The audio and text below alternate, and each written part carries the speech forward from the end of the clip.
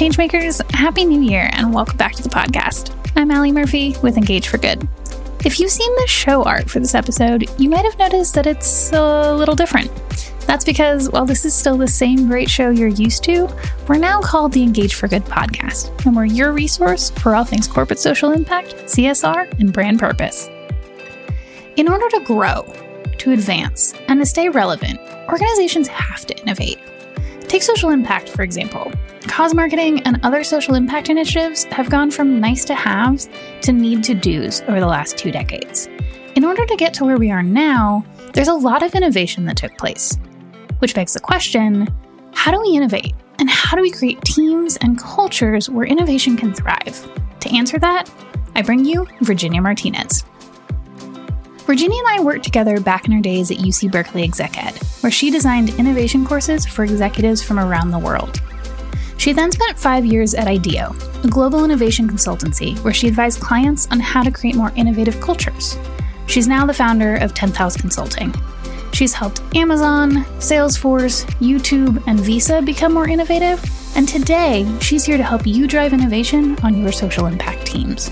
So join us to learn the 5 questions to ask yourself and your team as you work to become more innovative. What makes people 30% less likely to share their ideas and how to combat this? How to foster a culture of psychological safety? And what innovation and creative problem solving have in common, plus a whole lot more. And with that, let's get started.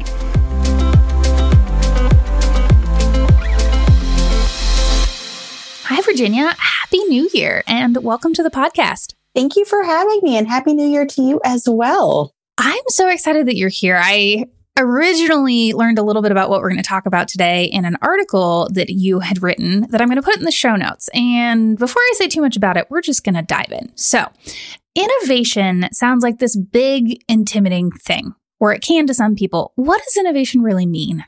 You are so right. Over time, somehow it's become so commoditized in a way that it almost sometimes feels out of reach and yet is everywhere. Like you can't swing a cat without hitting something innovative. But to me, what I often tell people is reframe innovation as creative problem solving.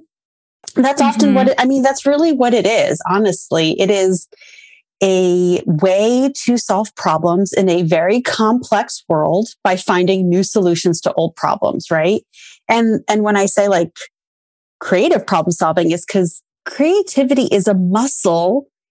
And what often happens is like, if you spend any time with kids, you'll see this, like their imaginations are wild, right? They color outside of the lines and they bring it to you and they're like, oh my gosh, look, this is a dragon. And like to you and I, it looks nothing like a dragon. But like to them, they've got this imagination. It's an amazing dragon. Absolutely. Like you never want to stifle that. But then over time, we are just told like, you got to color inside the lines. That doesn't look like a dragon. And then you like translate that into school and work. And we kind of lose this creativity muscle. So then when we go to solve problems, we find ourselves sort of not stretching beyond what we already know or could imagine. And that's what limits innovation. So again, like I just kind of tie it back to it's a creative problem solving approach. And so that to me also makes me think that, sure, there are these massive innovations that take place, but you could also look at innovation within a specific small problem that maybe you have just in your role or on your team and use creative problem solving, aka innovation, to bring that to the next level. Absolutely. Yeah. If you think about like, you could get to innovative outcomes, but if you think of innovation as like the way you go about your processes or steps, you absolutely can do it in your day to day. It's asking yourselves like, okay, we've got this challenge in front of us. Like, who are my decisions going to impact? Do I even have a good sense of that? If I do, have I talked to them? Am I taking into consideration their needs, their opinions? Do I have empathy for them before I go and do this? You can do that. Like, people overthink this, but honestly, like it could be internal teams that are like developing a new expense reporting process. And they're like, hold on a second. Who are the folks that travel the most in our company? Have we talked to them before we bring that? Like, it doesn't have to be like you don't have to create the new iPhone, right? You can innovate on your travel expense report. There's ways to do that. So people call you an innovation expert, but what do you call yourself? Okay. Well, first of all, I'm so flattered when people call me that. It feels very nice, but the reality is I would say I'm more of a people, talent, culture expert. And it just so happens that along the way, I learned about design thinking, which is a very specific innovation methodology. And it centers around human experiences and human needs. Mm-hmm. So over time, I started practicing design thinking in my various talent roles. And then even over more time, I started coaching and advising on these approaches for teams and organizations. So again, super flattered that that's the reputation I get. But the reality is I'm a people person. So you've been asked a lot by CEOs and other C-suite execs, how do we innovate? And how do we become more innovative? How do we encourage our teams to become more innovative? What is your answer? And then is it what they actually expect you to say? Oh my God. Well, no, it's never what they expect me to say. I mean, no, not everybody, but I would say most of those conversations do go a very particular way. I think folks, once they've reached the point of like, oh gosh, we're not innovative, they're in a little bit of a panic mode. And because of that, they're looking for this like silver bullet, often in the form of a checklist or process or new tool. And I always kind of laugh when people are like, tell me the best practices for innovation. I'm like, if everyone's doing it, it's not innovative. And what they least expect me to say is that I actually cannot answer that question for them, like what they need to do until I get to know them, right? Because so much of being innovative really depends on the ways of working that exist within a team. The characteristics of a team, not a person or the outcomes of a product, but like the inner workings and ways of working of a team and then across an organization. So until I kind of know what's working in their favor, what might be getting in the way, and some things that are just like full on barriers, I can't really make an informed recommendation for them. Now, of course, there are just like general things I can share around, like these are behaviors you would hope to see and practice, et cetera. But I don't have like a prescriptive approach to it, though. I really try to get to know folks before making recommendations. So it sounds like a lot, not everybody, as you said, but a lot of these people that are coming to you for help with innovation are looking for kind of the silver bullet, as you said. And while there are some practices out there, of course, it sounds like a lot of it actually has to do with the dynamics of a specific team or the entire company, maybe. So do teams feel safe bringing up new ideas? Can they share different things with one another? Those sorts of questions. Is that kind of where you start? Yes. Like there's definitely, I try to either assess in a way, either through conversations with the client or through interviews or through a survey, but try to understand sort of the lay of the land of those comfort levels around these different behaviors. For sure. Yeah. So I want to get into the questions, some of the questions that you asked, but before we get there, what advice would you have for someone who thinks this is too soft or whose leadership team thinks this is too soft and says, hey, I want the silver bullet. Give me that. Here's what people need to realize is that, in addition to obviously asking those questions and making recommendations, the reality is you have to take a second to realize anytime you're asking whether it's your team, your organization, or what have you, to be more innovative, more creative, more adaptive, more nimble, more anything, more agile, right? More or less of anything. What you are implying and basically saying and conveying is that change is going to happen. Not only am I expecting a different set of results, I'm expecting you to do things differently. You are in essence asking people to change.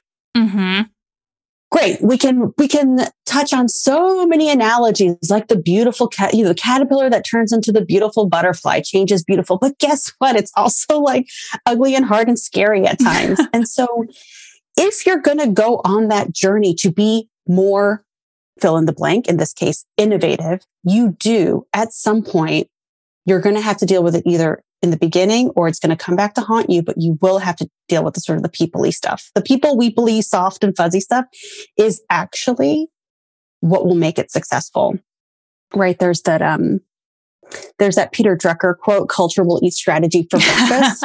I love that. And it's true. Like no matter, like you can create any plan you want, but if people's mindsets aren't really prepared to go there, good luck. Okay, so let's get into some of the actual questions. So what questions do you ask when you start working with a new client that listeners could ask themselves and their teams? Yeah. So when you think about, and this is sort of based on sort of understanding if there's even just base levels of psychological safety in a way that contribute towards innovation. So the first question before we get into that, just in case listeners don't know what psychological safety is, can you share a little bit about that? Yeah. So what's fascinating about us humans is that in some ways we've evolved way past our caveman and cave women, our lizard brain people time. Yeah. Well, in some ways we haven't. So it's fascinating in that we might be walking down the street, and if someone were to like chase us, like our heart would start pumping and we wouldn't know what's happening, but we would have this instinct to run, right? Like, because we would feel we are in danger. Well, guess what? Those are physical threats.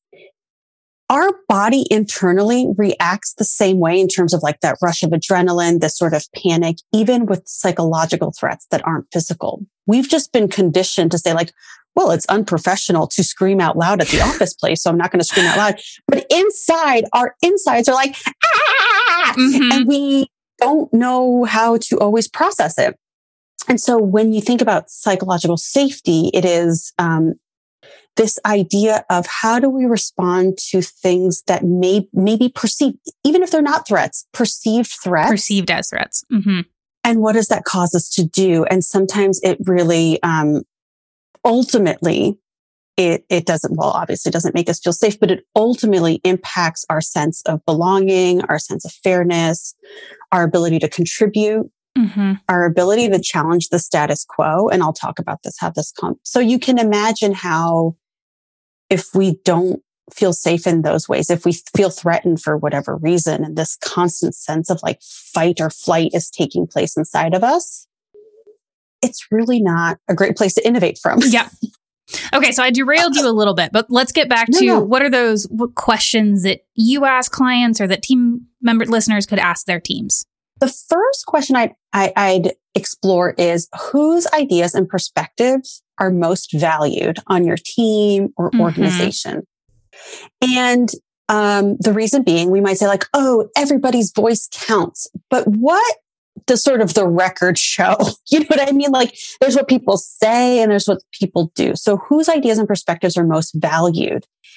And if you're like, well, it's only a select few, or it's this very specific team, or it's this very specific tenure or level, there's probably a low sense of innovation status for your team members or employees. Basically, they might not feel appreciated for their ideas. And so therefore, they're less likely to come forward with them. Because if they're like, well, only directors are listened to, or, oh, well, everyone thinks Jane's an innovative wizard, so what's the point? I want to be an innovative wizard. Yeah, totally. But the thing is, if you remember that creativity is a muscle and it's just about kind of strengthening it, like we all are innovative wizards, you know, just waiting to come out. So yeah, so that's the first one, like whose ideas and perspectives are most valued. Okay, what's number two? Okay, this one is so important for many reasons, but I would ask, do you have a clear and inspirational purpose for your organization? Now, companies are always like, yes, of course. Yes, we do. And then I'm like, what is it? And first of all, I ask 5 different people and I get 5 different answers. Well, guess what? That doesn't mean it's pretty clear. 2, people tell me like their objective or what they're doing, but not why, not the impact they want to make. Now, I think in the social impact space, this is a little different. Right. They've figured this out a lot better than other corporations, but a clear purpose that inspires people to come to work. Not only is it warm and fuzzy, but it is so powerful because it becomes your inner compass. So innovation implies that you're in uncharted territory, right?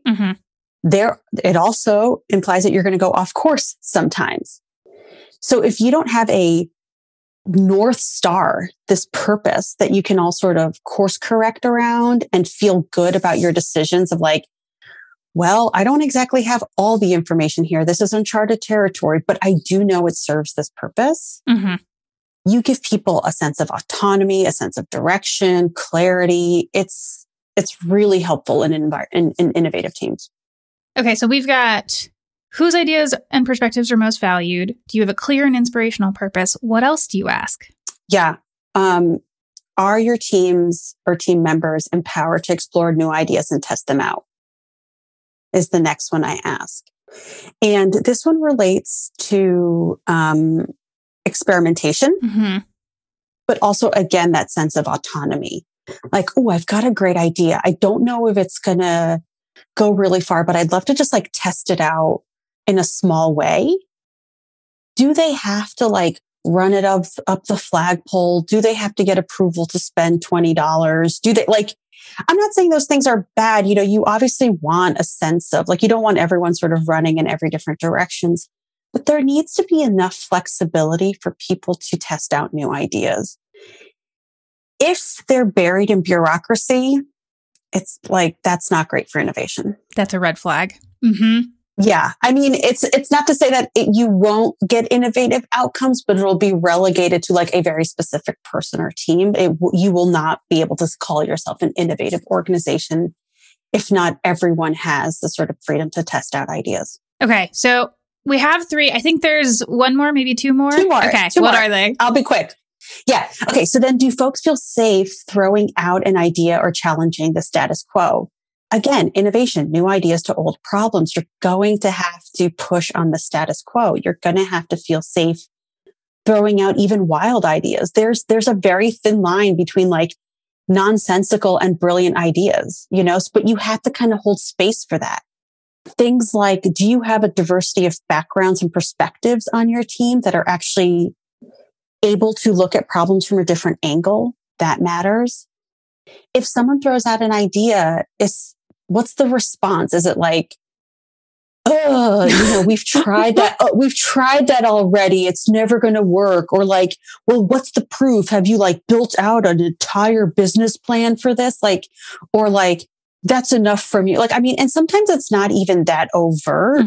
Like rarely are people that rude to each other at work, although it happens sometimes, unfortunately. But sometimes it's even like, this might seem innocuous. It's like, oh yeah, we've tried that already. Not holding space to explore it or let the person kind of explain it, because there's this idea of like, oh yeah, we tried that before, but we didn't take into consideration, or like things are different now because. And at my last job, we ran this study with like surveyed like 600 different teams. And we found out that like, if I were to throw out an idea in a meeting and you were to like kind of shut me down in some way, even if it was gently, I am now 30% less likely to put forward an idea next time. 30%. Less likely. So this is based on, I used to work at IDEO, and there was a survey and assessment tool to sort of measure different innovative characteristics of teams. And so this is based on that data set. Yes, 30% less likely. And that can only happen so many times. I go to the next meeting, I like give myself a pep talk, I throw out another idea and you shut me down again. It doesn't take long before I'm like at 0%, right. You know?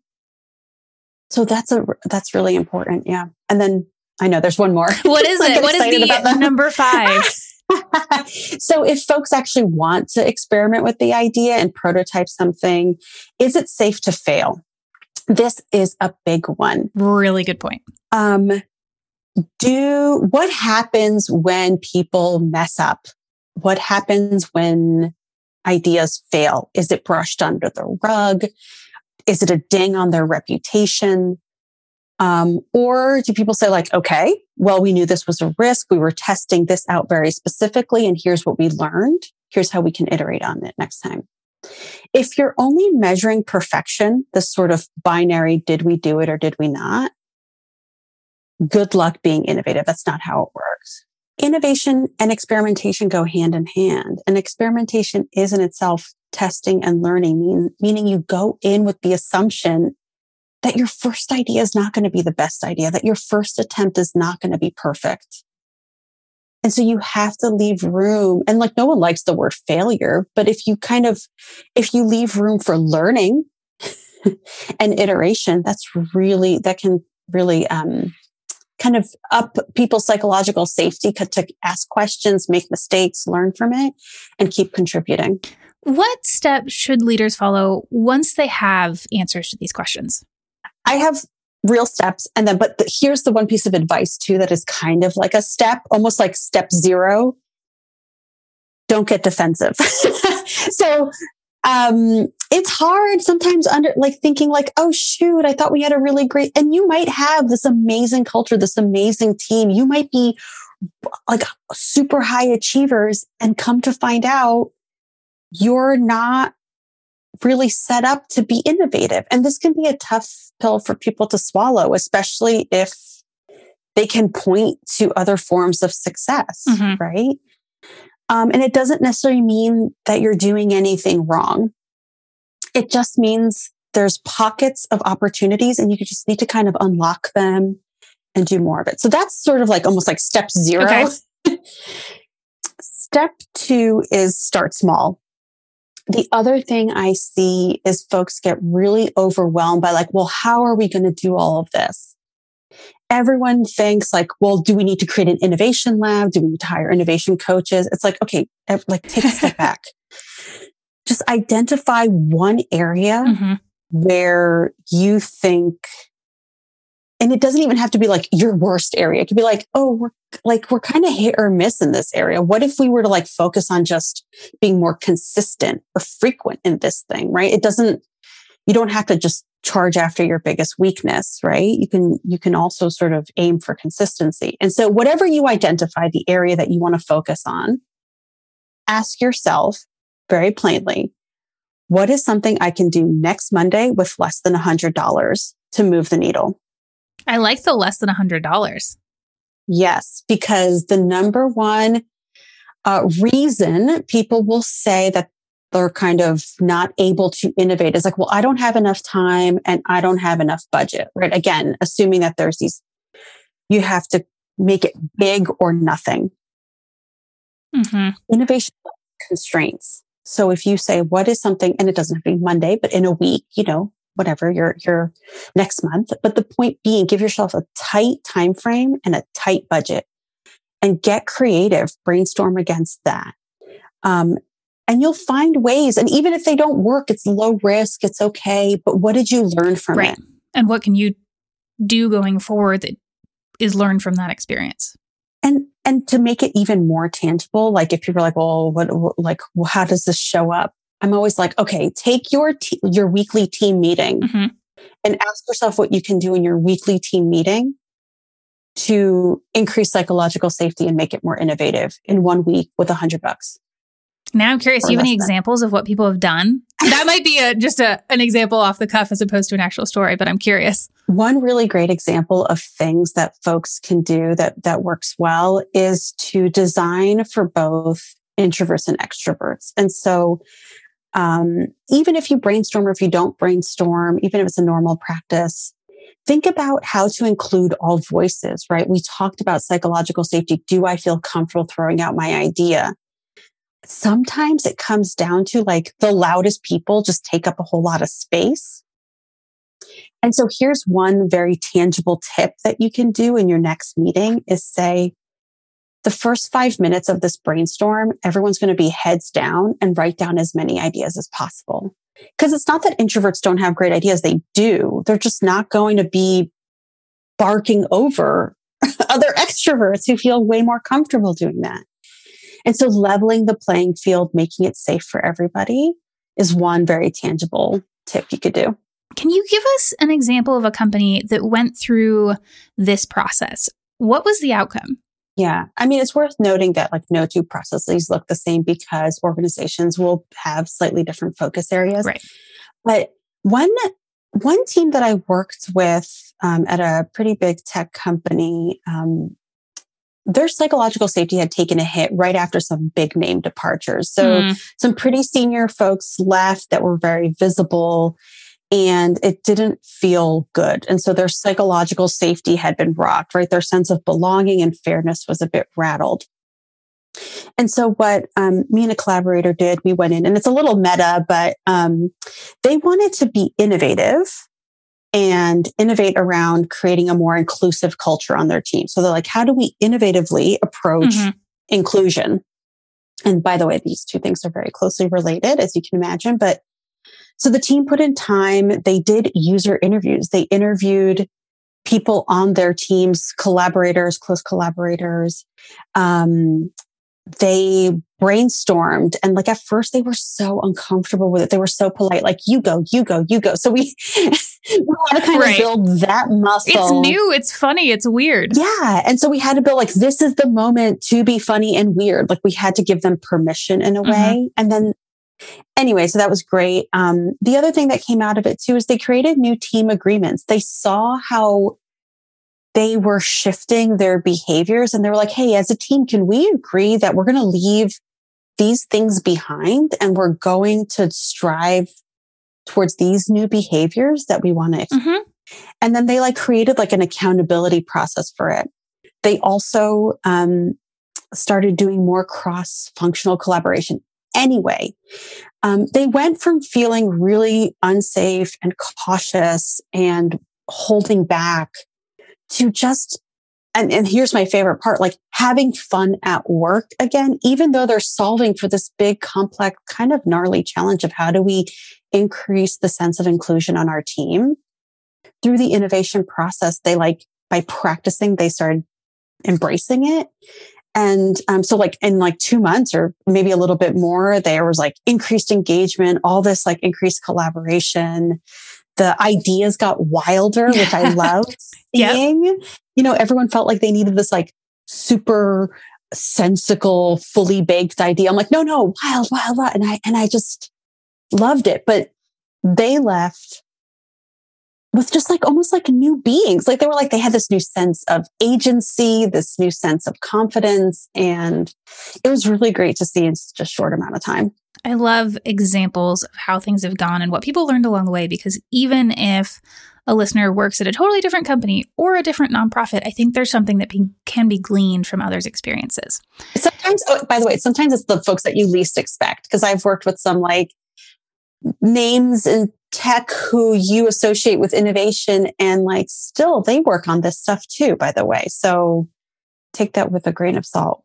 So if we bring it back to the social impact space, why is innovation or psychological safety important for the social impact space specifically, or is it just as important in every field?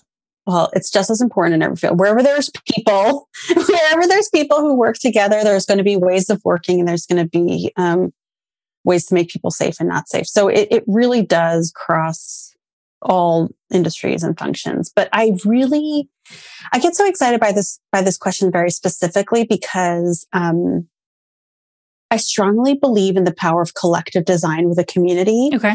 I think really great innovation, not just any innovation, but really great innovation is not just going to like push solutions onto you and hope it works.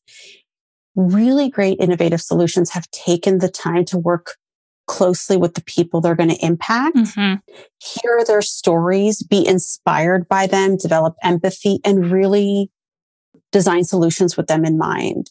And what I love that's happening in the social impact space is this, what I called co-design, collective design, or community design, where it's not a set of people coming in and be like, we've got the answer for you. Right. It's actually like, hey, we're here to help. Come. You are actually all the experts. Come and innovate with us. And so you see this happening more and more. And I think, I think the social impact space is really leading the way in co-design and co-innovation. And taking this lens of co-design or co-innovation that you just brought up, we hosted a webinar back in December with One and All, Wounded Warrior Project, CSX, and Verizon, where it wasn't just co-design in that sense, but it was really about co-designing the partnership. So they were looking at what are some innovative, out-of-the-box employee engagement solutions that we can figure out that are mutually beneficial for both Wounded Warrior Project on the nonprofit side and Verizon or CSX on the corporate side. So I will link to that in the show notes as well in case anybody wants to take a look at it. And it is free. So Virginia, I have loved this conversation. You know, I'm a huge fan of psychological safety, well-being, etc. Do you have any parting words of wisdom you want to share with our listeners? I would say always lead with curiosity. And what I tell people is you've got 2 ears and 1 mouth. Try to listen twice as much as you talk. I like that. Ask questions. And if you're the smartest person in the room, you're in the wrong room. So again, lead with curiosity. Surround yourself with people who are going to tell you things you don't already know. And it is one of, I think, a real key to psychological safety and also innovation. So yeah. I think that is the perfect note to end on. So Virginia, thank you so much for joining me, for sharing your insights with our listeners, and for taking the time out of your day. I'm so happy that you invited me. It was a huge honor, and thank you very much. Absolutely. So to all of our listeners, thanks for joining us, and you can find full show notes at engageforgood.com. The Engage for Good podcast is a production of Engage for Good in partnership with True Story FM. Engineering by Pete Wright. Music this week is by Hotham and Rex Banner. If your podcast app allows ratings and reviews, we hope you'll consider doing just that for our show. But the best thing you can do to support Engage for Good is simply to share the show with a friend or colleague. Thank you for listening.